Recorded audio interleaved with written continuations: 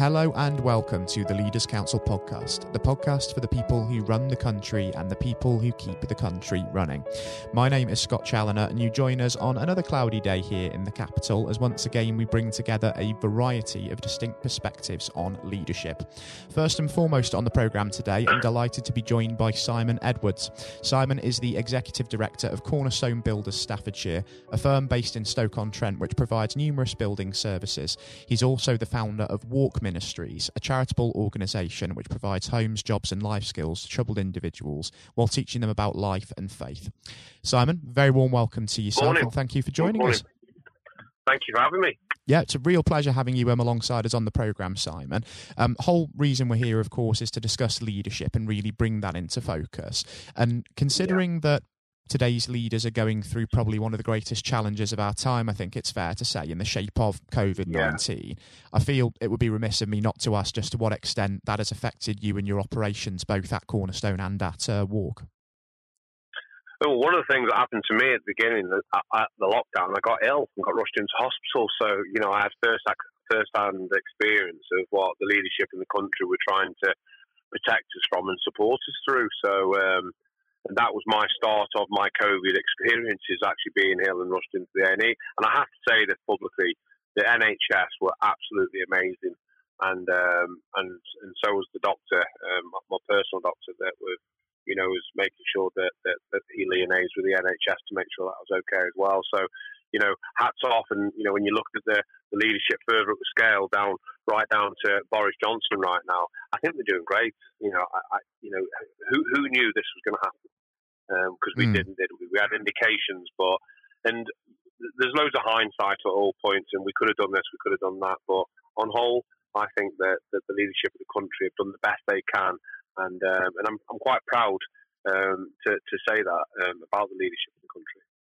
And you think people often say that hindsight's a wonderful thing, of course, and we'll look back and we think, well, maybe we could have done this better, maybe we could have done that in a different way. But I suppose being guided by the science all the time, people are just thinking on their feet, doing what they feel is right. Yeah. And to be honest as well, do you think it's actually possible to develop in leadership roles without getting one or two things wrong along the way and then embracing those learning curves and learning from those mistakes?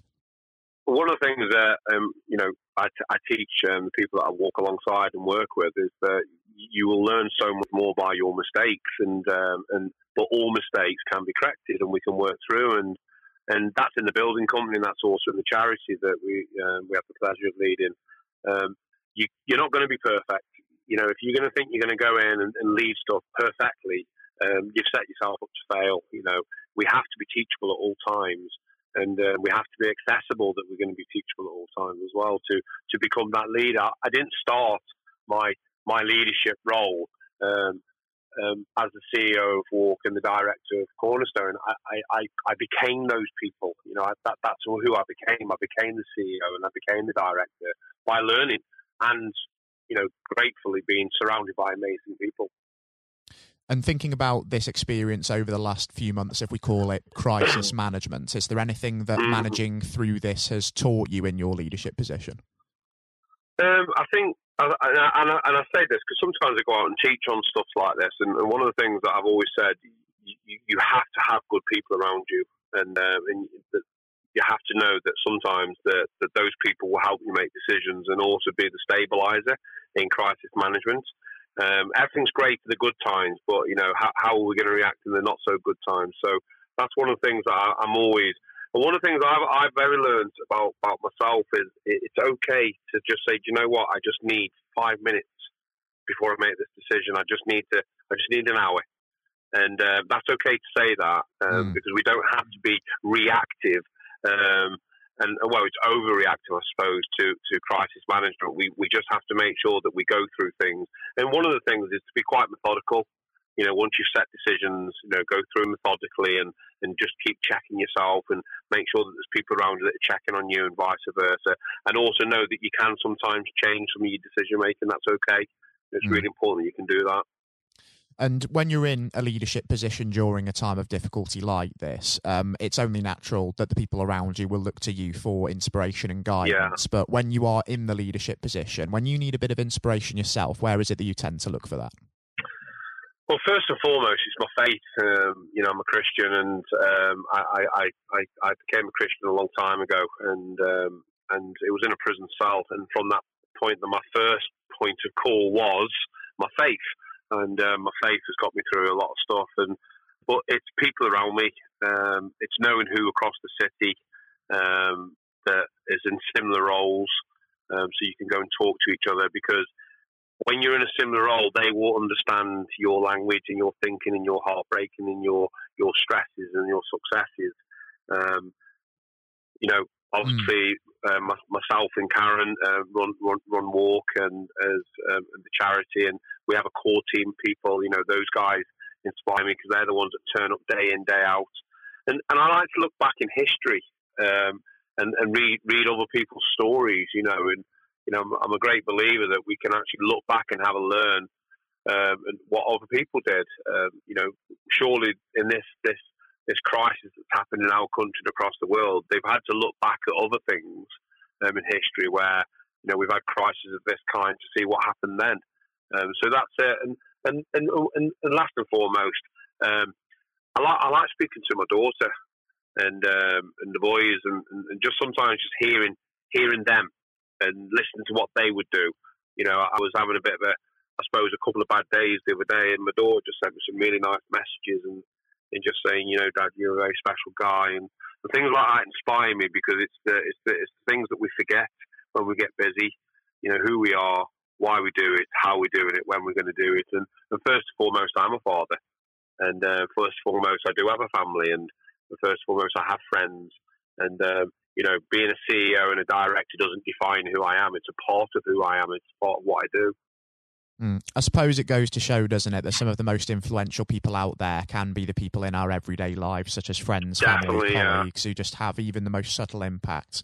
And just thinking about sort of that family side of things, in the hectic world of running a business, let alone during a time such as this, how easy is it at the end of the day just to switch off when you need to? I walk a lot. I don't drink alcohol. I don't go out and live that kind of social life anymore. I stopped it a long time ago. One of the things I enjoy doing is walking. And if I go for a walk, I like the canals. They're not too hard on my body. I can quite happily clock 8, 10, 12 mile up. I like the fact that you meet random people that you're perhaps never going to meet again, and you can have random conversations. It's the way. I don't watch telly, but I do watch box sets. So I'm not like into all the soaps and that. But I'll sit and watch a box set, and that's how I kind of unwind. And I'm quite good at sitting in a room and doing nothing, and actually just switching off, and that helps me. And because of the beginning of the COVID crisis, when I got ill, and I got rushed to the hospital, I didn't eat properly for I think about 3 weeks, and I lost quite a lot of weight. So on the back of that, I went out and got myself a mountain bike. So at the moment, I'm clocking a lot of miles up on my mountain bike and get myself fit again. But yeah, it's the simple things for me. I read a book. The main book I read would be the Bible, and have a conversation with someone that you don't speak to all the time. Some of my best friends and my closest conversations are people that I speak to once a month. They're not people that I have everyday relationships with them, and I find that those relationships are really strong. So that's kind of the way how I do it. I like food as well. Anyone who knows me knows that I like a good meal. So that's another way of enjoying myself outside of work. And closely linked into that previous question, the COVID-19 situation has really thrust the importance of mental health and well-being back into the limelight, hasn't it? Just how vital is mental health in leadership, both in terms of safeguarding your own, but also that of the people around you as well? I think we need to talk about mental health more. It's something that it's like a stigmatized. In the charity we have 34 men with us because that's what we work. That's who we work. We work with men coming out of prison and out of addiction and stuff like that. And when you have real conversations, you actually realise that all of us do struggle with bits of mental health from time to time, whether it be depression, whether it to be suicidal thinking, whether it's to be self-worth and all the other stuff that we go through. And it's like, when is the point that it tips into something that actually, it actually becomes quite lifelong, and it needs medication, or it needs like a different. All these things have to start the conversation, though. You know, it was only 2 weeks ago I was driving home and I stopped at the side of the road and there was a guy at a bridge, you know, and I pulled up and we got talking, and you know, he wanted to end his life and all the other stuff, and I just sat down and I said, well, just tell me your day, and I told him my day. It was pretty much similar. And he's like, what? I said, well, we all go through this stuff. We just don't talk about this stuff. And he's like, no, I've got no one to talk to. I went, well, you know, let's talk about it now. And we need to spend that time where we can stop a little bit more and go, do you know what? Are you okay, mate? And if someone just goes, yeah, I'm okay, and you feel that they're not, you know, perhaps just broach that conversation a little bit more. But we also have to understand that if people are reaching out to us and you don't engage as well, it can be quite hard to. But my personal opinion, I think men do need to talk about mental health stuff a lot more, and it needs to not be stigmatised. I've got a lot of men around me. Between the two organisations and all the staff, there's probably about 80 people altogether, and you know, some of our teams struggle with mental health, and some of our men struggle with mental health. One thing we do is we don't put it in a box. We don't stigmatise it, because if that's your reality, that's a reality that we're going to walk out together. And you know, and some of the most inspiring people I've ever met have issues with things like mental health and self-worth. I struggle all the time. You know, sometimes I feel the most loneliest person in the world, and when you talk to people that do the kind of leadership roles that I do, they have the same kind of thinking, and that's an oxymoron, because sometimes you need that thinking to be able to do your job. That it's okay to be lonely and on yourself in these crisis moments. But the flip side of that, if you don't manage that properly, it can actually take you down rabbit holes that you don't need to go down with your thinking and stuff like that.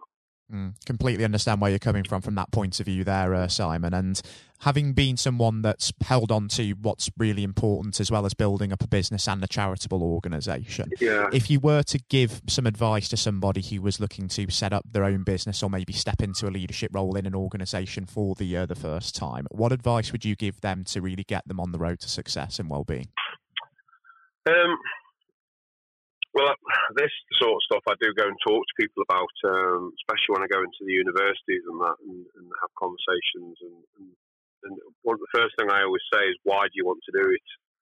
And you know, because there's different kinds of leaders. You've got a primary leader, which is some of what I do. You know, and then you've got like a leadership team, and then you've got these silo leaders and all these different kind of. And it's like, why do you want to actually do it? Because it doesn't matter what part of leadership you do. And the first part of leadership is being an example to others. It's getting yourself right, you know, doing the small things. And if you're going to do the small things like get out of bed in the morning and make your bed and make yourself a brew and brush your teeth and make sure that you're smiling wife, all your self-worth stuff, all your, you know, the self-parenting stuff. If you can do those little things, the big things come a lot more easier. So I always ask people, why are you going to do it? You know, what's this passion in your heart, and are you looking after you first? Because if you can't look after you, you're actually no good to anyone. It's a really important thing that you've got to look after you. And I teach people, you know, to be selfish in a way. And it's the word that I use to emphasize. You have to make sure that you're okay, because if you're okay, you can then help other people to be okay. So it's the why really, and then how you're going to do it. And I'm very honest and quite brutal when I talk to people, and I get asked to speak places, and I talk about the impact of what leadership really is, because you're not going to be liked all the time. If you think you're going to be a leader and you're going to please everybody, well, you need to give that up, because a leader is a person that has to make the right decision, and sometimes decisions impact people in a very positive and a very negative way. But that decision has to fall on what you think and what you're doing and what you're going to say and how you're going to delegate and implement it out. You're not going to keep everyone happy by that. I can tell you that much, just by my own experience. One of the other things is and we've mentioned before, it's okay to make mistakes. You're not going to get it perfect. Monday is not the full week. You've got another 6 days to go, and it's okay to get up and try again tomorrow. One thing I always share with people, and I always say this, that you know your plan, the plan that you've got, you know that it might not take 2 years. It might actually take 3. And it's okay. You know, if I was going to do everything again, what we've just spent the last 7 years building, you know, and I would probably be able to do it in 4, but I can only do that by experience now and looking back, because you know what not to do. And that's that's something that I'm really like wanting to share with people, that sometimes things will take a little bit longer. The other thing, if you don't need to reinvent the wheel, don't. If something works and you can go to another organisation or to another leader and you can ask them. People come to me and ask me my advice all the time, and they go, well, why do you think that? I said, because in my opinion, in our experience, it hasn't worked. And then you share that. There's nothing wrong with sharing that. And that's the last thing, once you've learned something, share it. It's really important that you share it. This thing called life, this thing called wisdom and experience and all that, we need to let go of that. We shouldn't be holding on to that. Every year we have a new wave of men coming through, and we work out who's going to be the leaders, who's going to be the people that are going to follow, and all the other stuff. And we teach them the stuff that we know, and we let go of it, and we raise them up, because there has to be the next generation of leaders at all times coming through. Why? Because, life is a long time, and it's not just for today. Exactly right. And just thinking about the short-term future, just before we do wrap things up on the programme today, Simon, and we know over the next few months we're going to have to adjust to a new way of living and working as we eventually shrug off the shackles of this pandemic situation, hopefully. But what is next for you, for Cornerstone and for Walk during this time, and what are you really hoping to achieve? Well, Walk has just been part of a wider group of charities in the city that have won the 5-year contract for the homelessness in the city. So we're going to get busy doing that. And Cornerstone, my heart in Cornerstone is that we're going to build, which we have been doing already, and we are doing now, is that we're going to build good quality accommodation for people that are going to come out of the prisons and out of addiction and off the streets of Stoke-on-Trent. Because I think the first thing that we should be doing is making sure that someone's home is actually good, so they can live there and live in a nice place. And the reason being is because you shouldn't be defined by your past all the time. If someone actually wants to change their life, surely we should get alongside them. So I think accommodation is something massive that we're not only doing now, that we're going to be doing over the next couple of years. As I speak to you, I'm sitting in a police station compound, because we're about to buy a police station. And the irony of it that, I'm an ex-offender myself, and, I work with ex-offenders, and we're about to buy a police station and turn it into luxury accommodation for people that are coming out of prison and off the streets of Stoke-on-Trent to support them. And that's the great thing about leadership. You get to do stuff like this that have a great story. So it's the story of what we do, and it's why we're going to do it. We're going to keep on doing it. And you know what? We're going to... my faith is just keep thanking God that I get out of bed each day, and I have life in my heart, and I have a good thinking mind that I can keep doing. And I'm surrounded by amazing people, Karen and myself who lead Walk, and Steve Daly and Tony. They're amazing people. And at the construction firm, Pete and a few of the guys that have been with me a long time, they're just amazing people. So for me, nothing's going to change except for the journey just keeps going on. And every year we look back and like, wow, did we do that last year? And look what we're going to be doing this year. Be excited, man. It's an exciting time to be a leader. It is, we are having to get used to a different way of doing things. And you know what? Some of it's actually good. Some of it's good when you're in a place and you're not all cramped up at the till and all that other stuff. And some of this stuff's going to relax, isn't it? When it relaxes, things will get a little bit. I'm excited. I'm excited for the UK as a country. I'm excited to, I look around my own city and I'm excited to see some of the stuff that's coming through. I'm excited for the entrepreneurial person. That's what we do. We're very entrepreneurial people ourselves. I'm excited that, all the questions and the solutions that are out there, it's not everything down to central and local government. Some of this is down to you. If you have the authority and the finances and the structure of networks to go out and do something to help people and support people that may or may not be less fortunate than yourself, why would you not do that anyway? What do we expect the government to pay for all that all the time? I think we need to give a little bit of a head wobble, really, if we're going to think that way. But I congratulate the UK government, Brexit and COVID and all the other stuff that's going on in this last year and a half, 2 years. Can't have been easy. And I don't always agree with their policies. I don't always agree with what they say. But I do believe for a time like right now, they're doing okay. Certainly is interesting times ahead, and let's hope there'll be some amazing news to share with those plans as they come to fruition, Simon. And in fact, Amen. I've got to say, given how enlightening it's been having you joining us, I think it'd be fantastic in a few months' time to welcome you back onto the show just to see how it's all coming along. Definitely, yeah. That'd be great, definitely. And you keep doing what you're doing, because it's really important that people's voices are heard, and the stories of what are going on are heard, and that's that's important, that we're meant to share this stuff. The good news is really important, that. We get bogged down with so much bad news, man. And if we can just share a bit more good news and make the place a little bit better by sharing that good news, I believe that the world can be a better place every day. And that's certainly what the Leaders' Council will be looking to do as it furthers its reach as well. Simon, I've got to say, it's been a real pleasure having you joining us on the programme, and most importantly as well, until we do touch base in future, do continue to take care and stay safe with all still going on. Yourself, take care, mate. God bless. Bye-bye. God bless, Simon. That was Simon Edwards speaking. And coming up next on today's programme, I'll be handing over to Matthew O'Neill for his exclusive interview with former Education Secretary and incumbent Leaders' Council Chairman, Lord Blunkett. Lord Blunkett is today an active member of the House of Lords and enjoyed a distinguished political career, holding various senior positions in Tony Blair's cabinet and serving as the MP for his Sheffield, Brightside and Hillsborough constituency for 28 years. He was elevated to the Lords back in August 2015. I hope you all enjoy listening, just as much as Matthew enjoyed speaking with Lord Blunkett himself, and all of that is, of course, coming up next. Lord Blunkett, welcome. Thank you very much. It's very good to be with you.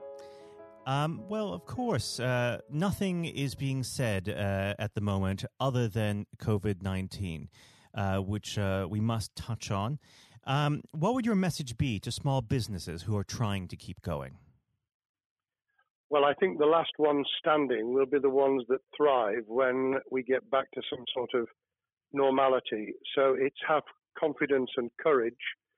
Obviously take advantage as far as you can of the government help. I think that Rishi Sunak, the Chancellor, has gone about as far as you could have expected in the circumstances. There are obviously small businesses that fall between the cracks. Those who don't have defined premises can't benefit from the business rate waiver, have not really been able to demonstrate that they can adhere to the PAYE for furloughing staff, and of course whether they can receive the grant, 10,000 or 25,000. All of those who can are obviously able at least to benefit from that for the time being and look to the future. But I think the second thing to say, and they don't need me to tell them this as a politician who did once do a business studies qualification, which is that it will be a different world, and being able to think about how that world will look in a year's time and be creative about it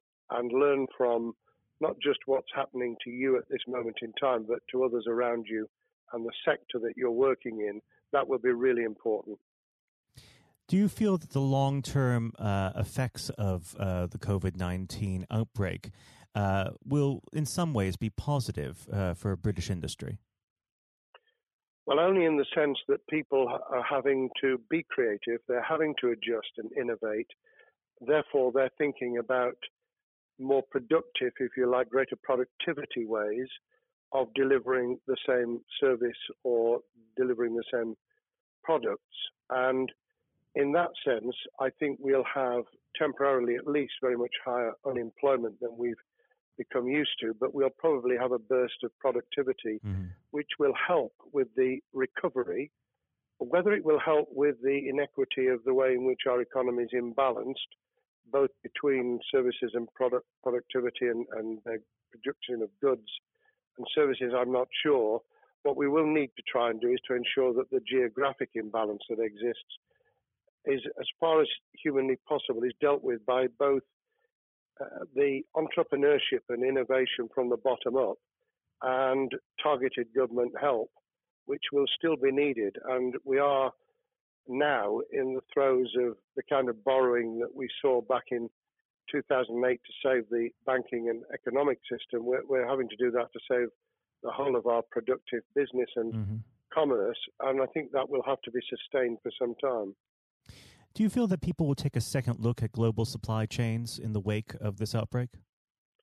I think there's going to be much more creative ways of using local supply and linking up inside sectors much more effectively. And I hope that the Leaders' Council will be able to play a part in that, in the sense that people who have something in common, a synergy in terms of what they're delivering, whether it's a service or whether it's manufacturing or whatever, will be able to see that there's a good outcome from knowing the sector better, linking with people, not just geographically, locally, but those in this country who may not have been on the radar in terms of what they produced for the supply chain.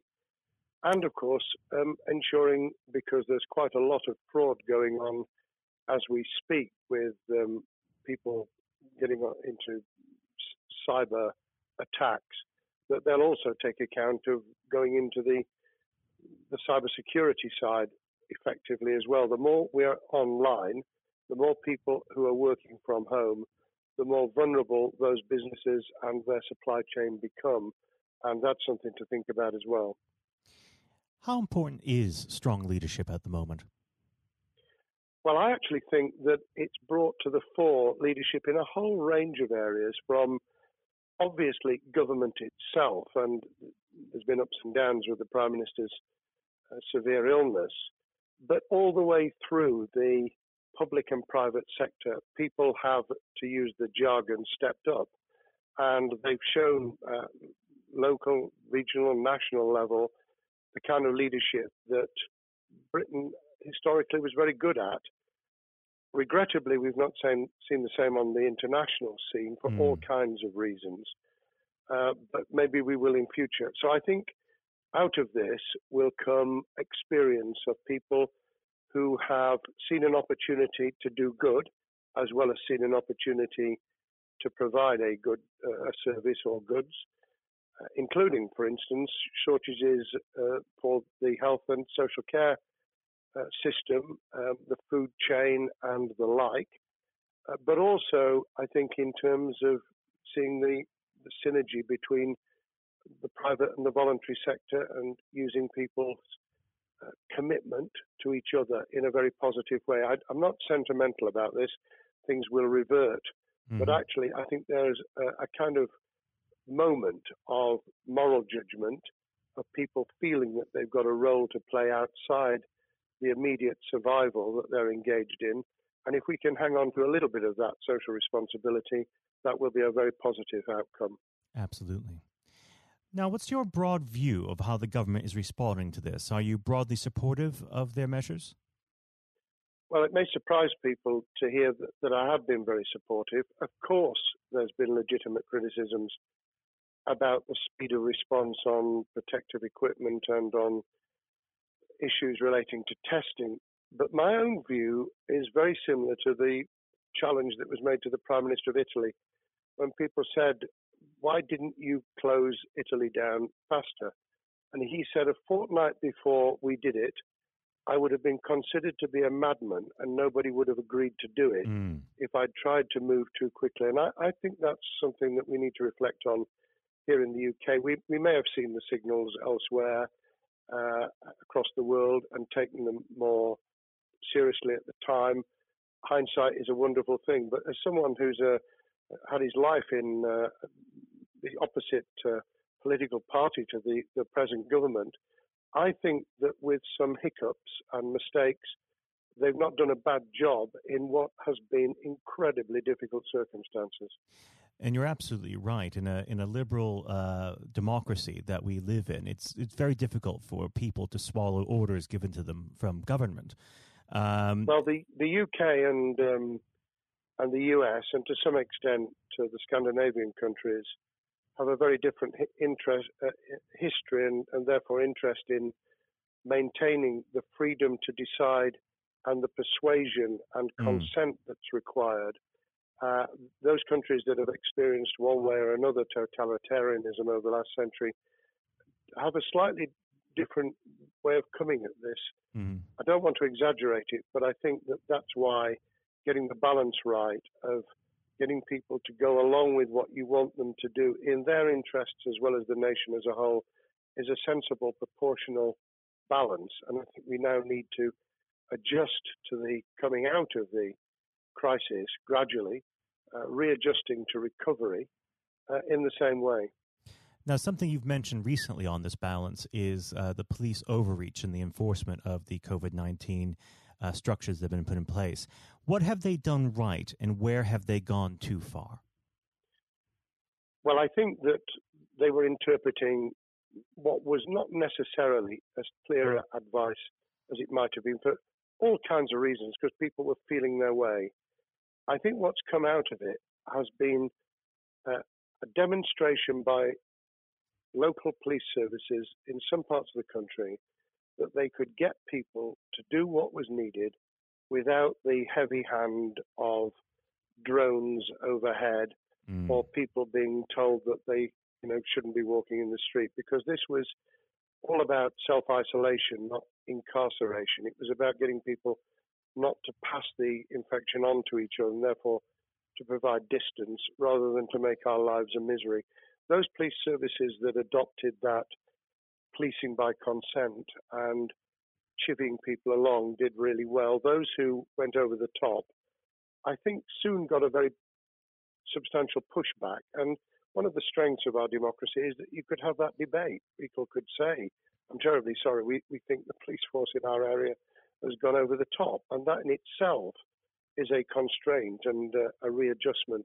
That's another strength of living in a country where you can have opinions and express them without actually being thought to be a fool.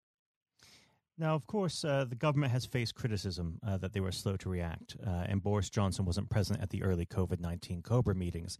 Now, Number 10 has claimed that this is normal practice. The health secretary often chairs COBRA meetings related to health. Does this tally with your experience as a Secretary of State, or would you have expected the PM to be more hands-on during the initial stages? I think different prime ministers do have a very different style. And Boris's style, which I think will now be considerably adjusted, was very swashbuckling. In some senses, delegating is a good thing, as every leader of every business or public service knows. Those who try to pull too much into themselves end up with a massive bottleneck, great failure of trust, and the inability of people to show what they're worth and to demonstrate their capability.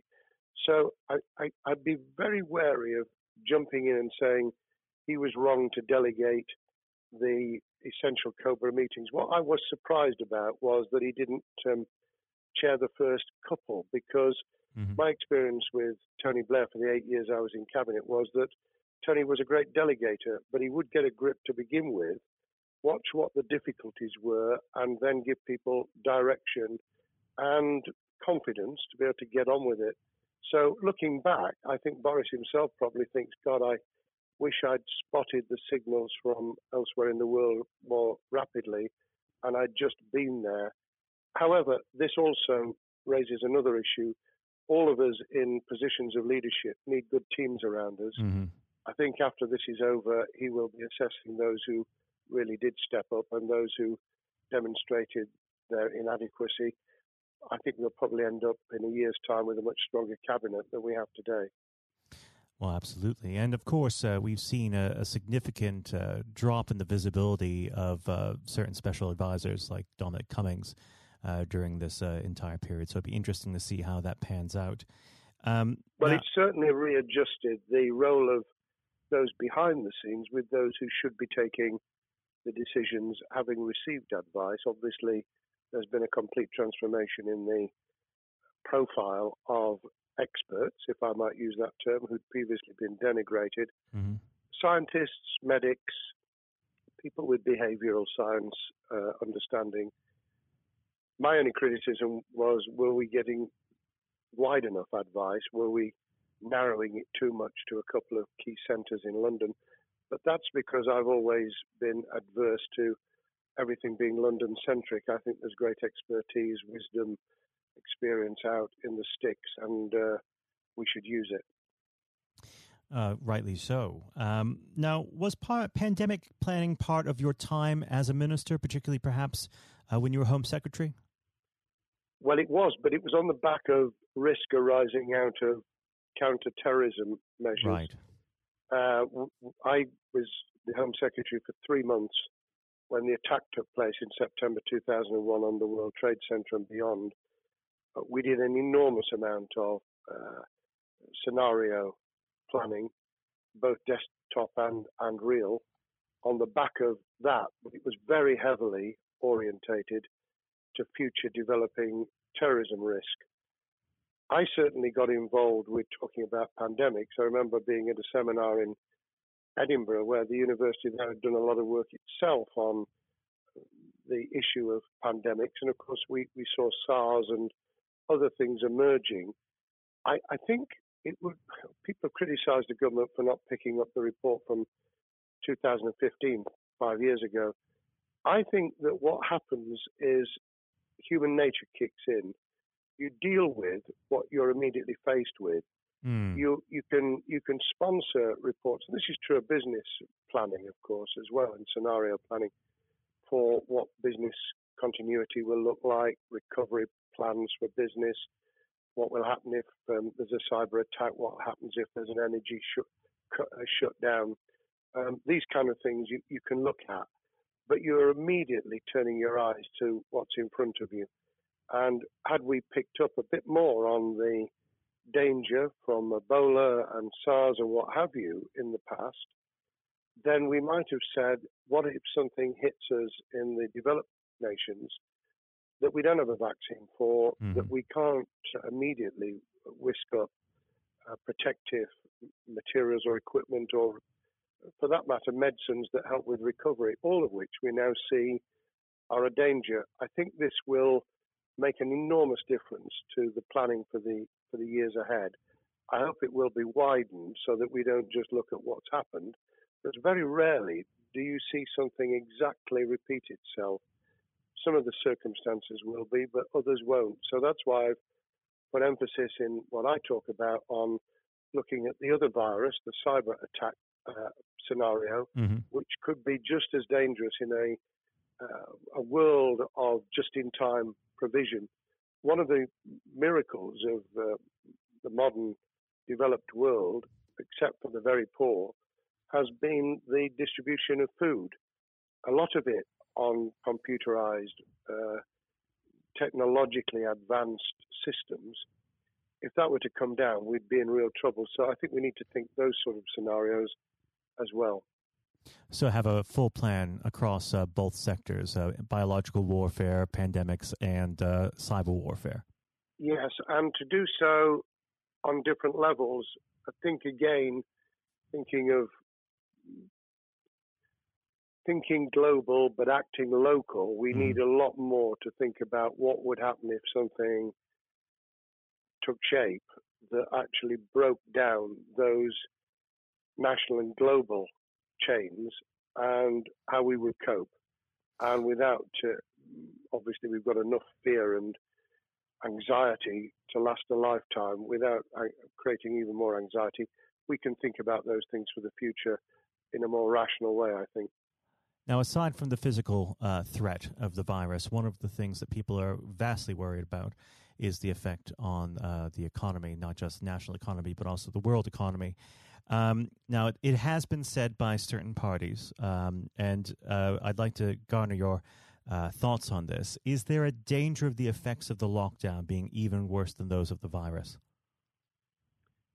Were it be prolonged, I fear that balance would tip the other way. It is about proportionality. It is about balance. It's the wisdom of Solomon, really, to get the moment right when you start to move and then to move quickly.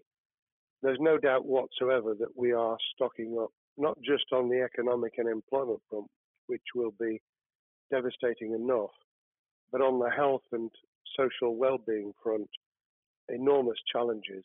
And they will need careful handling because there's a lot of people whose lives, for a variety of reasons, are at risk in the future on a scale that we've been dealing with over the immediate handling of the pandemic, concentrating really hard on those affected by COVID-19, those sadly who have died or been seriously incapacitated, that will roll over into the economic, the social, the mental health and cultural well-being of the nation, and that will need all of us to pull together as well. Absolutely. Now, do you believe the government's doing enough for business? I think that the speed of reaction once the scale of the pandemic was clear was very good. I've praised Rishi Sunak for his action. Remember, a chancellor who had only just come into office was planning to deliver the budget in the middle of March and has had at least three equivalent budgets since. I think he's handled it very well. Understandably worried now about what we're doing to our economy. The level of borrowing is sustainable because of low interest rates, but it reaches a point, of course, where it tips over so that you can't then do the kind of structural investment requirements that the government were laying out before and in the March budget. And those will have their consequences as well as a planned payback over many years. I think we've learned something over the last few months. We needed to take immediate action. We don't want another round of austerity equivalent from 2010 through to 2019. I don't think the nation, on the back of what's happened and the challenges we have, could take that. And therefore, we need a different plan, economic plan, over a much longer period, just as we did from the Second World War all the way through to 2002, when the final American loans were paid off. Now, of course, one thing that's on everyone's lips, how much longer do you believe that the lockdown can go on for? I believe that we need to be substantially back in action as an economy in June. This obviously is led in terms of places where people would meet in large numbers, having to adjust to the fact that it will be longer for them.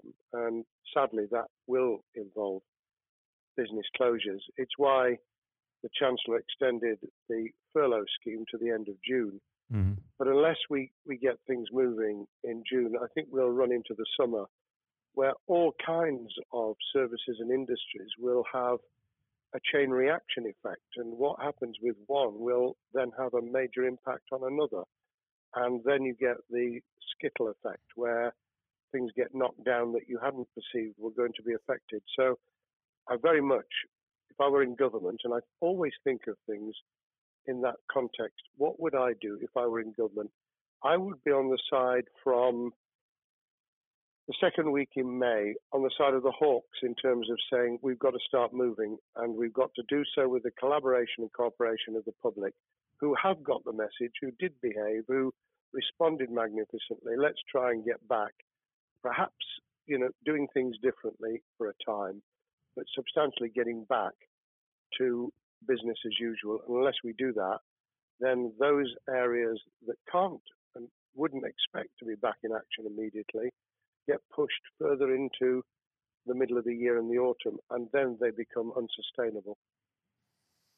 Now, of course, one of the other major developments we've had recently are the changes in the Labour Party. So if we could just speak on the Labour Party for a while. This might sound like an obvious question, but how does Sir Keir differ from Mr. Corbyn? Well, I'm biased because I believe the Labour Party has come out of 4.5 years of a black hole of a nightmare, where it neither represented a credible opposition nor an electable government, and the combination was to let those who supported the Labour Party and needed some of its policies let them down very badly.